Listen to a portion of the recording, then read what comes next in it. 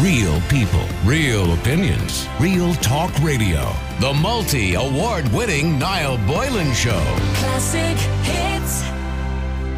Speaking of good music, by the way, in my day, the only place you ever heard good music when I was 16 years of age was the Grove, and many people from the north side of Dublin will remember the Grove. Opened back in 1967 in Belgrove Football Club in Clontarf on the north side of Dublin before it moved to St Paul's College in Raheny back in 75. I would have went to the Grove from probably 78 to about 81 or 82, and I befriended the DJ. And he is the reason that I am sitting here today, because when I was 15, I was in awe of this man. He stood there with his wavy blonde hair, and he had one deck, one single deck, no twin decks in those days, no equipment, no laptops, and he had a box with all his 7-inch singles in them. Later on, of course, we moved on to 12-inch singles, but he had this box and he'd flick through it. And as he flicked through the box, he would decide what the next song would be, and he'd pick up his microphone and talk in between the two songs as he was changing the record. That was the old days. Most he wouldn't even understand that. His name was Cecil Nolan. Well, sadly, Cecil has passed away in the last few days. Sadly, he was buried yesterday. And for all those who remember Cecil, the DJ, and to help me remember him and the Grove, and we want to, by the way, find out where you went to. I know a lot of people would have went to Wesley and other places like that as well, but any nightclubs and discos you went to, please text them in. We want to remember all those, because the nightclub industry is in serious trouble at the moment, not just because of COVID-19, but before COVID-19, the nightclub industry was already in trouble because of the change culturally in the way we listen and dance to music. So I want to remember all those nightclubs and places you went to, so text them in now to 087 188 0008. But Andy Colbert joins me on the phone, and he's a good friend, or was a good friend, of Cecil Nolan, and took over the reins to do the reunions. Good afternoon to you, Andy. Good afternoon, Niall. Great to talk to you, and especially on such a great topic as Cecil, you know. Oh, I have to say, I was devastated. Paul, a friend of mine who rings in the show regularly, rang me there going back about 6 or 7 weeks ago to tell me that he was in hospital and he was very unwell, and I had posted it on Twitter at the time that he was very unwell. And I know he fought the illness to the end. He did. And very sad to see the loss of Cecil. He was a legend, Andy, wasn't he? I have to say, that is the one word that follows, or it goes before Cecil, you know, is legend. Everyone I talk to, he's a legend, he's a legend, he's a legend, you know, and that's, I think I've never heard, you know, the word more appropriately used. Yeah, exactly, especially in my world, you know. And I remember I used to go there. I can't remember the lad that used to help him take the speakers down. I used to hang around with him a bit. What was his name?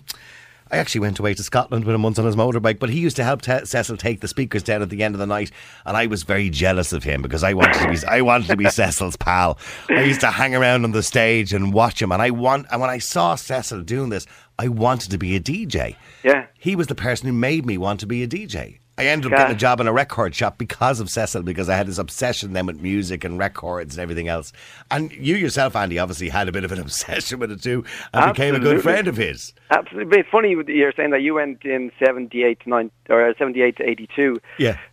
At that age, I would have been about 5 or 6 years old, and my dad was the head of the PE department in St Paul's. Yeah. And he'd bring us as kids down on a Saturday afternoon to burn off some energy, running around, you know, jumping on the trampoline, swinging on the ropes, climbing the parallel bars down the back, where, by the way, people used to do certain things under the duffel coats. Yeah. Exactly. and so we'd be there in the afternoon before the Grove, and that's how I first met Cecil, because he'd be in setting up the chairs and the speakers. So I was there before when he was setting the speakers up. Yeah. You were there when he was taking them down. Yeah. So it's funny, and that's the first, my first introduction to Cecil, and he'd give us, a bottle of Pepsi or Fanta or whatever from the tuck shop. I just remember, by the way, in case he's listening, Jarlath was the guy who used to help him take down his speakers at the end. Okay, I've never met Jarlath, no. Yeah, Jarlath, nice guy. Yeah, so that was it. That was my first introduction, and then wasn't until about 2002 that my brother Paul, he recommended. I was DJing in a place called Isaac Butts opposite Busaurus on Store Street. And I used to play Grove songs there, but I never did anything official. Now, and then by the way, for our listeners who don't know what Grove songs were kind of the dad rock of the time. You know, you would have had Led Zeppelin, Pink Floyd, all that kind of music, the dad rock music, the good rock music, AC/DC, they were the Grove songs. Absolutely, and Grove songs, depending on what era you went to, they'd mean there'd be different Grove songs. And some, as you say, from the first time he played music have lasted the playlists all the way through to his, 1997. So there were some real, some classics in there from '60s right through to '90s. When did Cecil play his last reunion? His last reunion it was actually next week. Or was it next week? Maybe a little later. Last year, it was the 30th of November, I think. Okay. Last year, and we had that in the Abbey Tavern. Right. Okay. In Howth. I remember seeing that. There was a good few reunions in the old Sheeling, wasn't there, when that was there too? That was the after I did the tribute nights. I did without Cecil. I did the reunions. Isaac Butts closed, and we needed a new venue. So I looked at the old Sheeling, more of a local venue, and that's when Cecil came on board. I managed to persuade him. It took me a couple of years to actually persuade him to get involved in the kind of the second wave as such of the Grove. I spoke to him on the phone going back about 10 years ago. I can't remember what the reason I rang him. I think I might have rang him to come on the radio at the time for something. But I remember speaking to him on the phone, and he declined the invitation to come on the radio because although publicly he was this kind of person, this entity that we all looked at, he was quite a private person. Absolutely. And he is shy as well. And as I said, it took me, I called him up and I asked him, could I, is it okay if I do a Grove tribute night, play Grove songs? And he says, absolutely, no problem, go for it, but I don't want anything to do with it. And then over that year or so, I'd meet up with him on O'Connell Street to ask him, okay, is this a Grove song? Is this a Grove song? So I'd have to go through a Grove song authentication process over that year, because I didn't know. The Grove ran for 30 years. I went for 3 of those years, so there was a lot more songs than I was aware of. And where's the wooden box? Where's the wooden box of records now? His wooden box of records. Remember, he had this wooden box. The 2 of them. About maybe he actually a couple of years ago he actually surprised me one night, and he gave them to me. He passed them on to me. So you now have the official Cecil collection. Absolutely. And at the end there, towards when he was sick, I felt I can't hold on to these. These belong to his sons. Not to me, like to Robert and Connor. And I didn't want to hold on to it because I thought it was rightfully theirs. But then, and I said to Rob, listen, I have the boxes in my parents. Oh, we've lost him. We'll try and get him back there. We'll just try and get Andy back there. But by the way, I want you to text in 087 188 0008. What nightclubs or discos did you go to when you were a kid? Niall, I went to Saints Howth, the Montclair Hotel, Club Nassau, remember it well, Blinkers.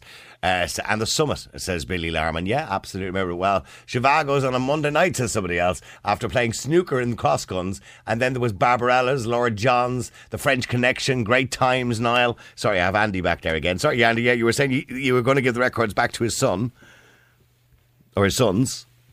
Basically, they said he talked. Then Connor talked to Cecil, and Cecil said that he and they both agreed that they wanted you to have them. Yeah. So to carry on the legend. Yeah, absolutely. So they're at my parents' house. They must be worth a few quid, because if I can remember rightly, like there was some great originals there, like Beatles, Let It Be. Oh yeah, absolutely. There was some great originals. I think what they'd be worth would be more to Grove people, because they're in shit condition, if you pardon my French. Yeah, because they've been played so many times. The dust of all those years gathered on it, which is kind of very romantic in one way as well, Okay, and is there going to be another Grove reunion now for the Grove people out there? Well, would that be disrespectful now at this stage? I think I have thought about it, and I haven't thought 100% through, but I would like to have at least one last bash. Absolutely. For, in his memory. In honour, like a wake as such. Yeah, that'd be a great idea.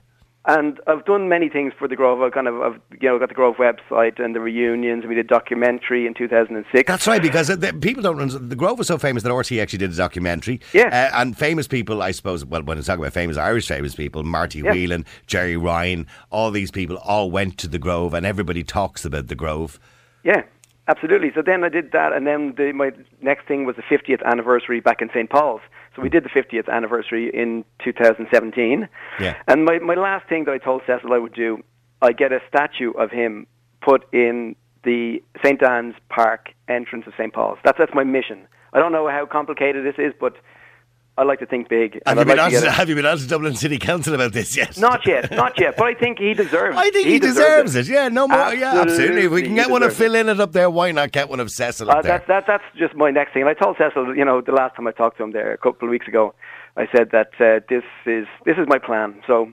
And when did you last speak to Cecil? When he was in hospital, obviously? It would have been about a week and a half ago, I think. Okay. A week and a half ago. And how was he a week and a half ago? Obviously, he was quite unwell. I was surprised. He was really strong in spirit. really strong. Really, I talked to him the day after he was gone into hospital. Rob had called me, and he was having a really tough time getting to grips with everything because it all happened so quickly. He had cancer, didn't he? Yeah, he had cancer, yeah, stage 4 cancer at that point, and it was a shock. It was a shock to everyone, and him, and he was really finding it difficult to process everything.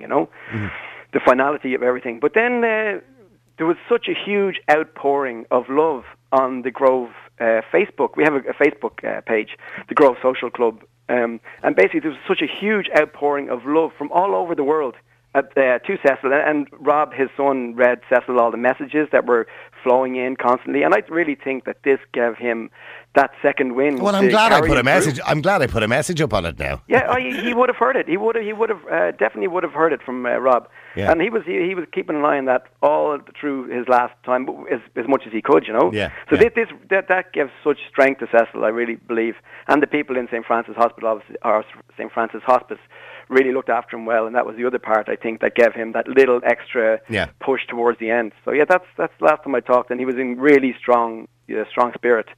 Well, look, our condolences to his family and his sons and his friends and everybody that knew him and everybody who went to the Grove. He certainly was a legend, and the Grove was legendary. And Andy, I know no man better, because I've read a lot about you and I've been told all about you by other people as well, that no man better to keep the legend alive and to keep the Grove alive in the coming years. Andy, it was lovely talking to you, all right? Likewise, no. Even though a sad occasion, I think it's good, and I think it's a happy times that we all remember from Cecil. So I think it is. And I look forward to seeing you at the next, the final wake, the big bash. Absolutely, I'll be there. Listen, thank you very much indeed, Andy Colbert. All right, just remembering Cecil Nolan, who sadly passed away at the age of 81 on Monday. And Cecil will be remembered as the founder of the Grove and the man who kept that legend alive for so many years.